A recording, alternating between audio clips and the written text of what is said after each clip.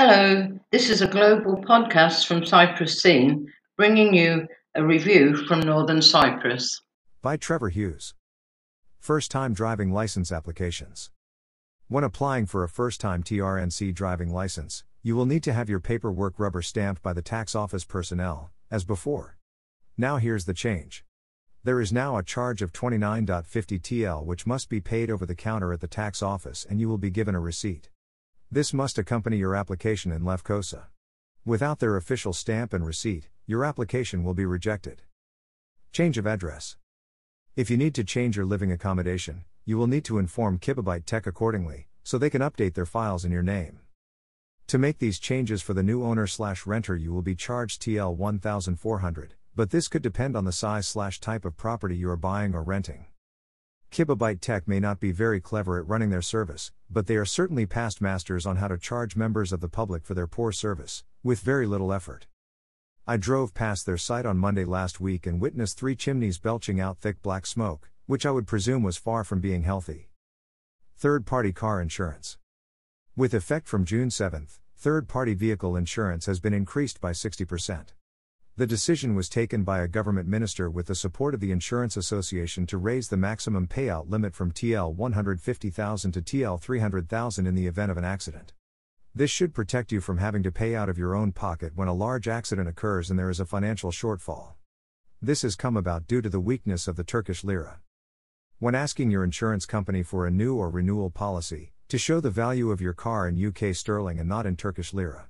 This is because if you suffer a road traffic accident, there may not be sufficient value in the Turkish lira to cover the full cost of repair, and any shortfall must be met by the policyholder. If you have full comprehensive insurance and the cost to repair falls short of the maximum lira, any shortfall will need to be paid by you. Remember, your car is devaluing faster if it's shown on your policy in Turkish lira and not British pounds. Electric car windscreen replacement.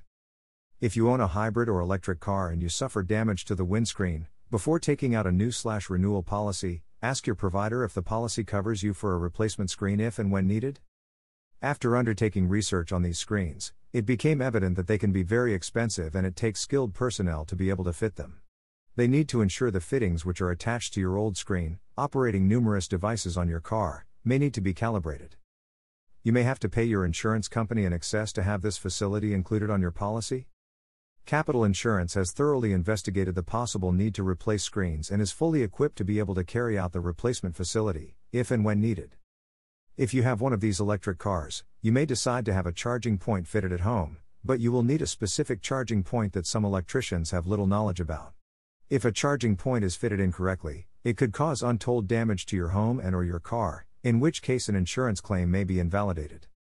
Not only are they more likely to give you an electric shock, but they can also increase the risk of electrical fires.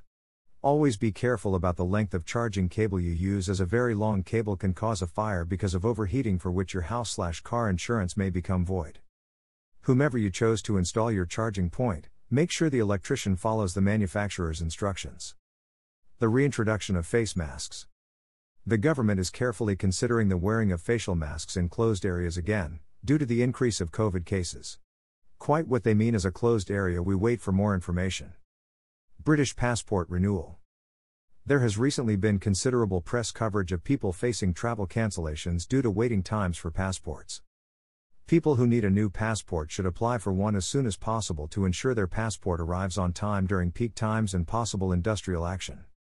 Members of the public can also help with their application by ensuring there are no delays, such as using a high-quality photo with a digital code, or applying for a new passport more than 14 weeks before they are due to travel.